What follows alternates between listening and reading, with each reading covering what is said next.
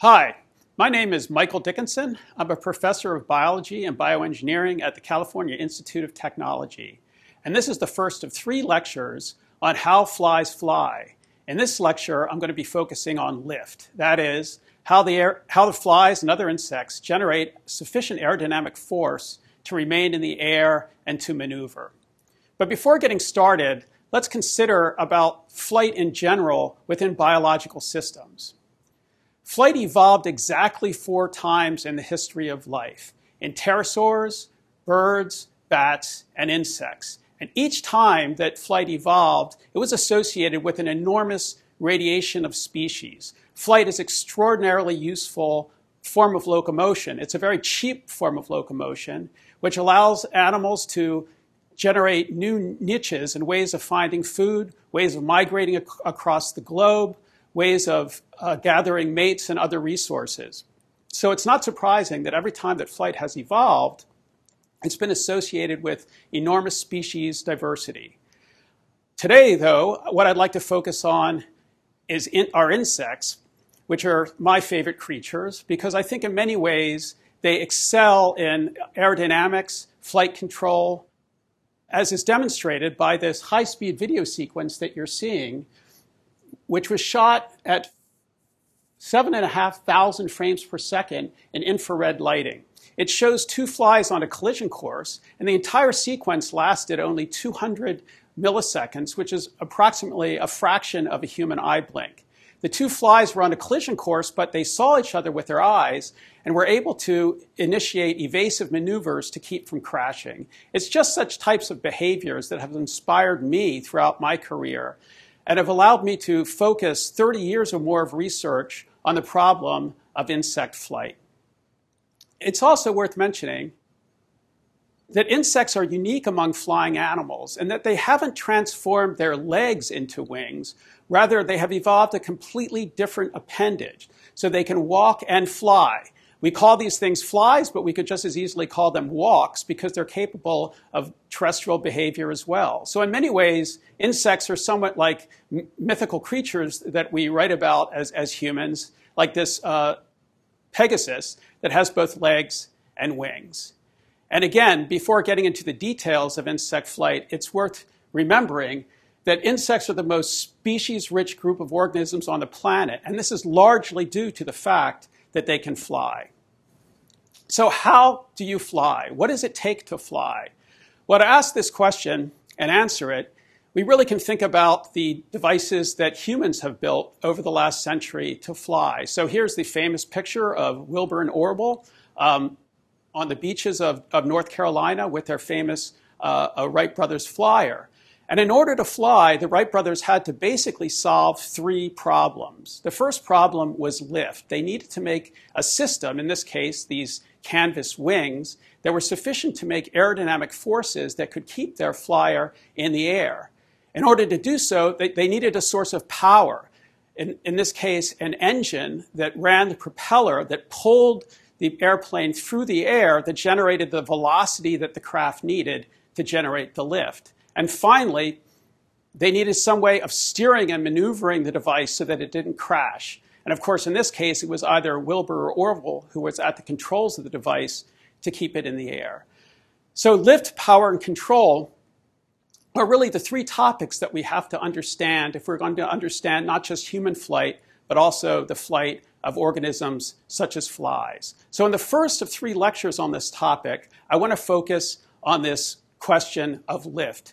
How do flies and other insects generate enough lift to stay in the air? Well, many people have heard a story as they go through life that an engineer once proved a bumblebee couldn't fly. There's actually, this story goes back to the 1930s, but I can guarantee you that we actually do know how insects fly. It is true, however, that when you apply standard conventional aerodynamic theory, it is difficult to explain the flapping flight of insects. And I'd like to begin my lecture by diving into why exactly that is the case. So first, however, we have to go over some definitions that are going to be useful for the lecture. So It's useful to visualize the wing of an insect or an aircraft as a tiny section that we call a wing chord. And then we can draw diagrams of this wing chord and all the forces that it generates as it moves through the air. So here's that section of the wing.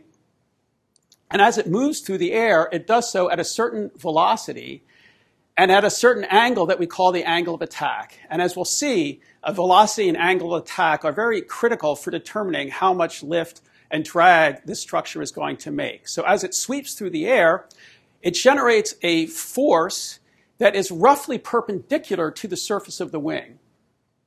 And we can break that force into two components of an upward force that we call lift, that is perpendicular to the direction of motion, and a parallel force that we call drag that is parallel to the direction of motion. So let's take another view of this, where we have the wing moving at a velocity u at a given angle of attack, and it has a surface area s. Imagine that as the wing moves through the air, it's intercepting a volume of air, which I might make a mistake of calling it fluid, because to a fluid mechanician, air is a fluid. But we imagine this wing is intercepting this bolus of air, and it deflects that bolus downward. So in order for it to change the momentum of that flow of air, a force has to be generated. And that force is manifest as the upward force on the surface of the wing. And we can determine how much force that is from Newton's laws, that is, that the force is equal to the change in momentum. In this case, the change in the fluid momentum, the fluid being deflected downward. And it's equal to the surface area of the wing, the density of the fluid, and the velocity squared. We can turn this proportionality into an exact equation by introducing a term called the force coefficient, which basically tells us how good is any particular wing at generating lift, or in this case, how good is that wing in deflecting the flow of air downward. It's often convenient as well to divide the force coefficient into the two terms representing lift and drag. So we can talk about a lift coefficient and a drag coefficient. And we have this nice equation that says the lift is equal to 1/2 times this lift coefficient, the density of the fluid, in this case air, the surface area of the wing, and the velocity squared. And we have a comparable equation for drag. Now, getting back to that drag coefficient, you can imagine a nice streamlined wing like this one to my left, and a sort of more ugly wing right to my right. And you can imagine that perhaps that streamlined wing would generate more lift and less drag. And that's exactly what it does. That's to say that it would have a higher lift coefficient. And how would we study and measure the lift coefficient of an object like an airplane wing or perhaps an insect wing? Well, we would start with a wind tunnel. And this is what someone studying aerodynamics would use to study a wing. A wind tunnel basically generates a uniform flow of air, and it's instrumented with force sensors that allow one to measure lift and drag. So we take our wind tunnel. In our wind tunnel, we put a wing at a particular angle of attack, and we have sensors that can measure the lift and drag. We can then vary the angle of attack, and we'll note that lift and drag change as we change the angle of attack at which the wing is hitting the airflow. So we can then plot these measurements. So for each angle of attack, we can measure the lift and drag, as I've done here with the red and blue points. And then we change the angle of attack and measure different values for the lift and drag. And we can do this over a whole range of angles of attack. And this is how many, many aerodynamic experiments begin.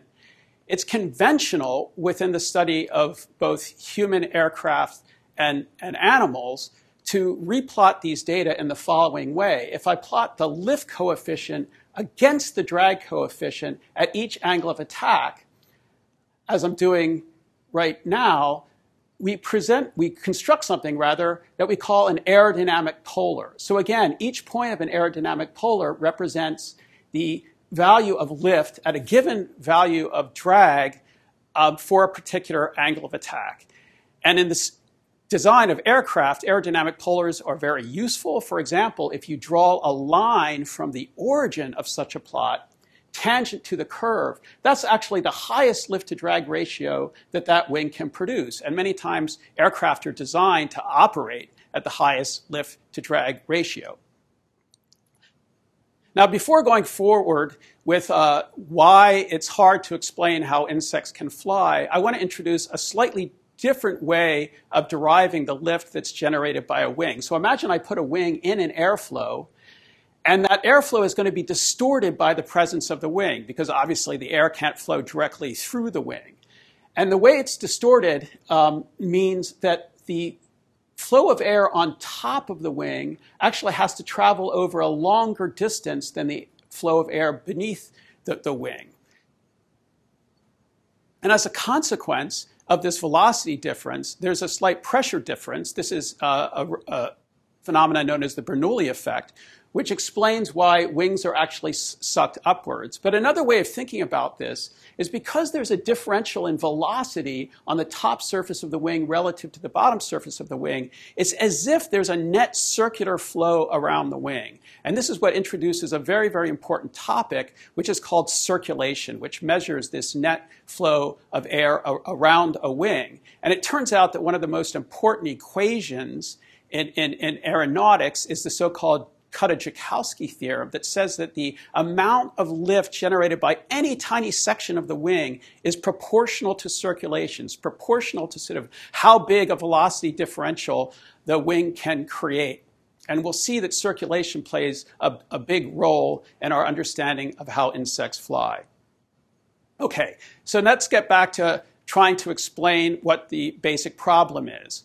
Well, back in the 60s, 70s, and 80s, researchers had some of the first access to high-speed movies and now high-speed videos of flying flies. And yes, indeed, this is a fly that's pooping as it's hovering there in the air, answering the questions, do flies poop when they fly? And the answer is absolutely yes. But the main reason I'm showing you this is to get a sense that it would be possible to take a high-speed movie or video of an insect and determine what the motion of the wing is at each instant in time.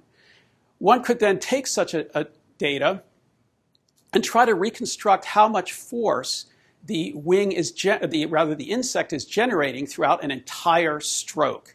And this is an exercise that was done by a real pioneer in our understanding of insect flight, Torkel von Weisvogt, who unfortunately had a rather tragically short life. But he worked on locusts and other insects, and he did the following exercise, which is to say, if I took the wing at a particular time in the wing stroke, when it's moving at a given velocity, moving at an angle of attack, I have everything I need to know to generate how much force it's producing at that time. Because I have this nice equation that says the lift is equal to 1/2 the lift coefficient times the density of air times the surface area of the wing times the velocity squared. And I can do that exact same exercise at a bunch of different points along the wing. So this is what is called a quasi-steady analysis, because you're making the assumption that at each point in time, the wing is acting as if it would under steady-state conditions. Then the next part of the exercise is simply to add up the contributions of all those points in time and ask the question, does the insect generate enough lift to sustain body weight, which is the bare minimum for staying in the air? When this exercise was done on many different insects by Charlie Ellington, who happened to be a protege of Torkel von Weisvogt, and he worked in the 80s, published a monograph, and he came to the resounding conclusion that the wings just don't generate enough lift to keep the animals in the air. So what you see here is a series of those aerodynamic polars again, where we're plotting lift as a function of drag for locust wings, fruit fly wings, crane fly wings, and so forth. But the problem is that in order to stay in the air, insects have to generate enough lift in this high range. So the measurements of real insect wings showed that they're insufficient to produce enough force to stay in the air. So this is a big problem because we're off by almost a factor of 2. So this is about the time where I became interested in this problem. And I'd like to tell you a little bit about my research and the research of others working in the early 90s that helped to solve this enigma of insect flight. Before I do so, I need to introduce a topic that we call dynamic scaling, because it turned out that large robotic insects played a big role in our understanding of how insects can fly. So if you imagine an object in the air, there are two types of forces that are on that object. And one, which is easy to sort of intuit if you're imagining a kite that you're flying, has to do with inertial forces, because as the kite is in the air, the flow of air is pushing against the kite. So the forces are really coming from the fact that air has density, it has mass, and that mass is pushing against the surface of the kite, creating a force.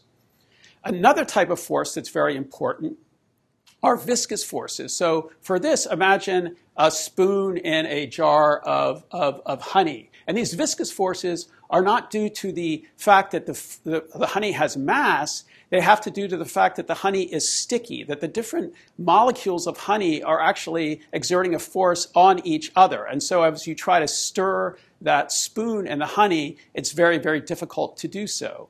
Well, it turns out that the ratio of these forces, the ratio of the inertial forces to the viscous forces, which is a force divided by a force, is a very, very important dimensionless number called Reynolds number.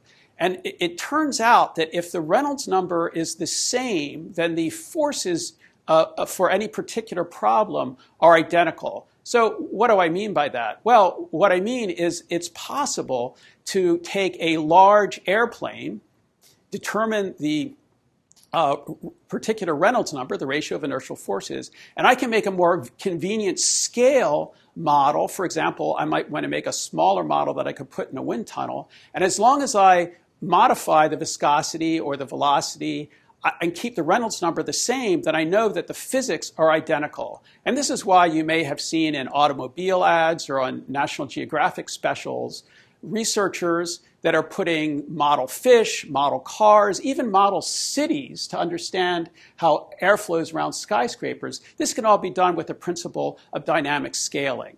So in the case of insects, because they're so small and because they flap their wings so quickly, it's often convenient to work with larger models. And this is just a simple drawing of one of the first models that I constructed with Carl Gutz back in the early 90s. It was just a simple paddle that moved through a tank of sticky sugar syrup.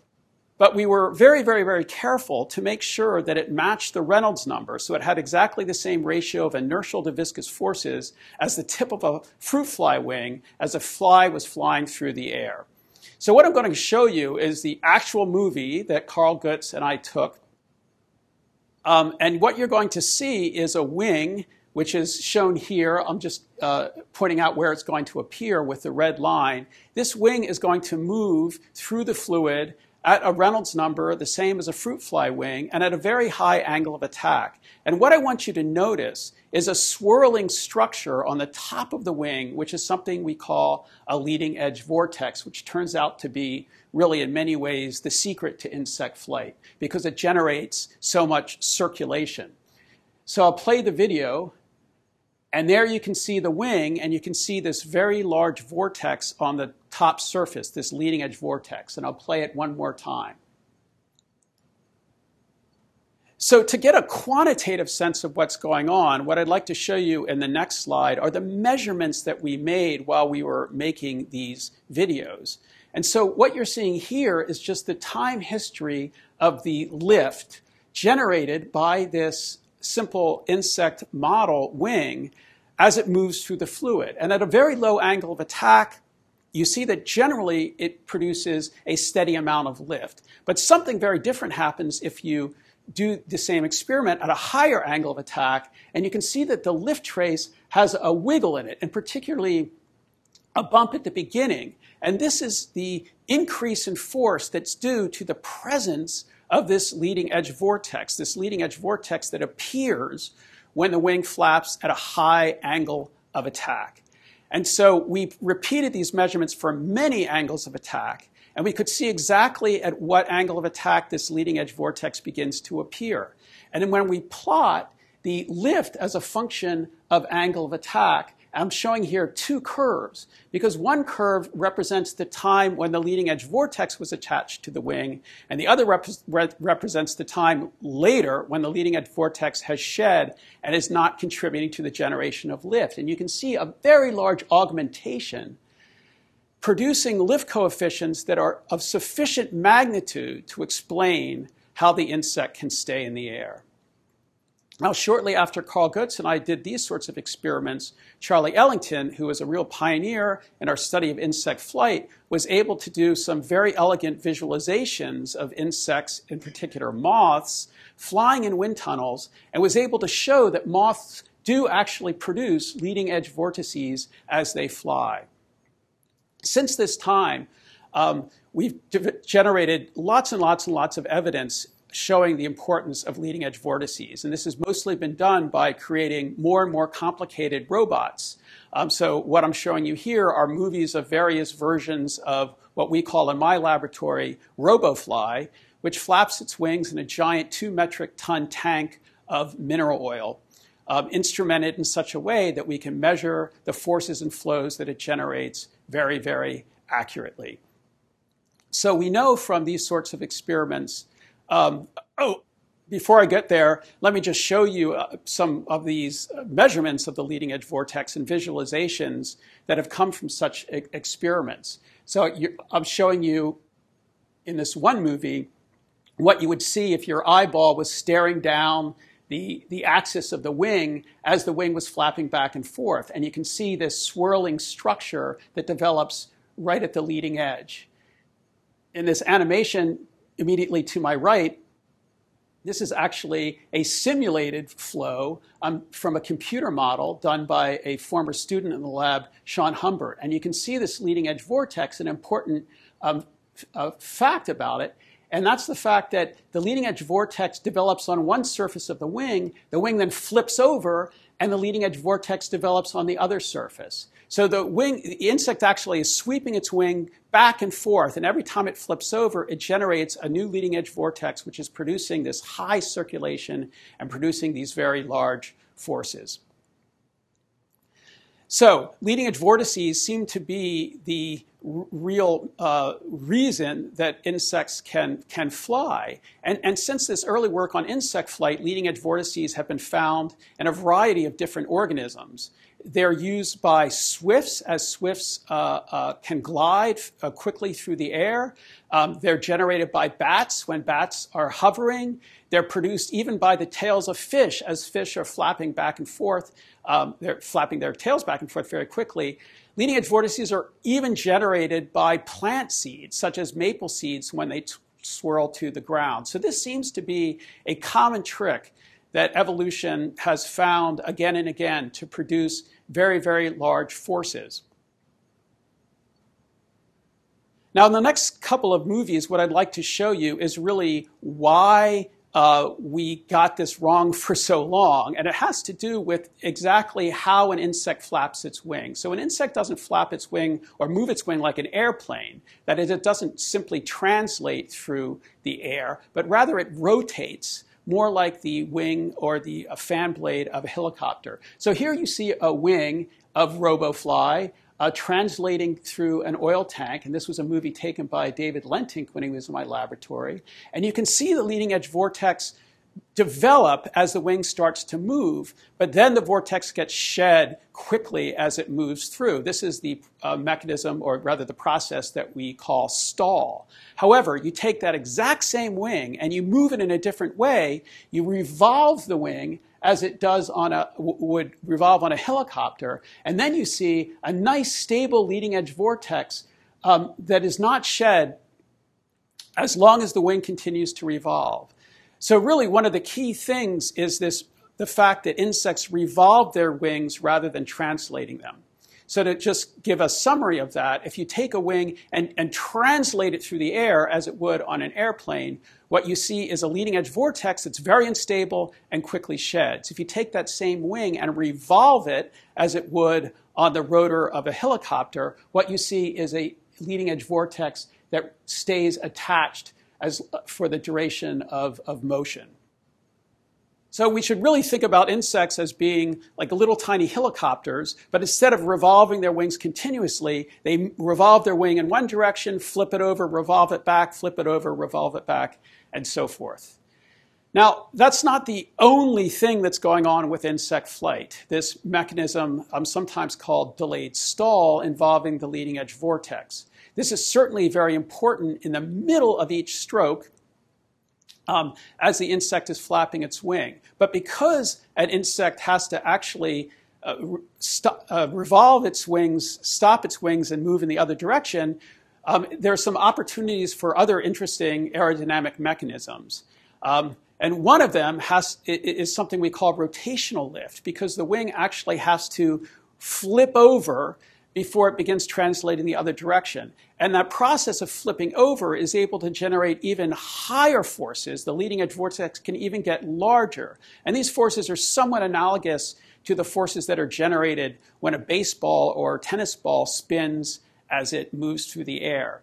In addition, as the wing stops and starts to move in the opposite direction, it intercepts the wake generated by the previous stroke. And if it does so in an efficient way, it's actually able to extract energy from the wake, something we call wake capture. And it turns out that for certain insects, and particularly insects that have very, very, very short strokes, so they're basically always flipping the wing over, that these so-called rotational mechanisms play a large role. For example, in this honeybee, and you can see just how brief its strokes are before it flips over. And honeybees make use of these rotational forces as they fly. So the last thing I want to say is that as you imagine an insect flying through the air, and this is going to be important when we consider topics such as power and control, but the insect can vary the way the wing is moving. It can modify the angle of attack. It can change slightly the velocity from one stroke to the next. And as a consequence, it can vary the direction of the forces that are being produced by the stroke. So it can, for example, fly backwards or forwards via subtle modifications in the way that it's moving its forces, rather the way that it's moving its wings through the stroke. So I hope by the end of this lecture, you have a much better understanding about the aerodynamic mechanisms that flies and other insects use to stay in the air and maneuver. If you want to learn more about other topics related to insect flight, in particular, where the fly gets its power required to flap its wings and how it's able to control its wing motion, you can see the 2 other lectures in this series. Thanks for your attention, and remember to think before you swat.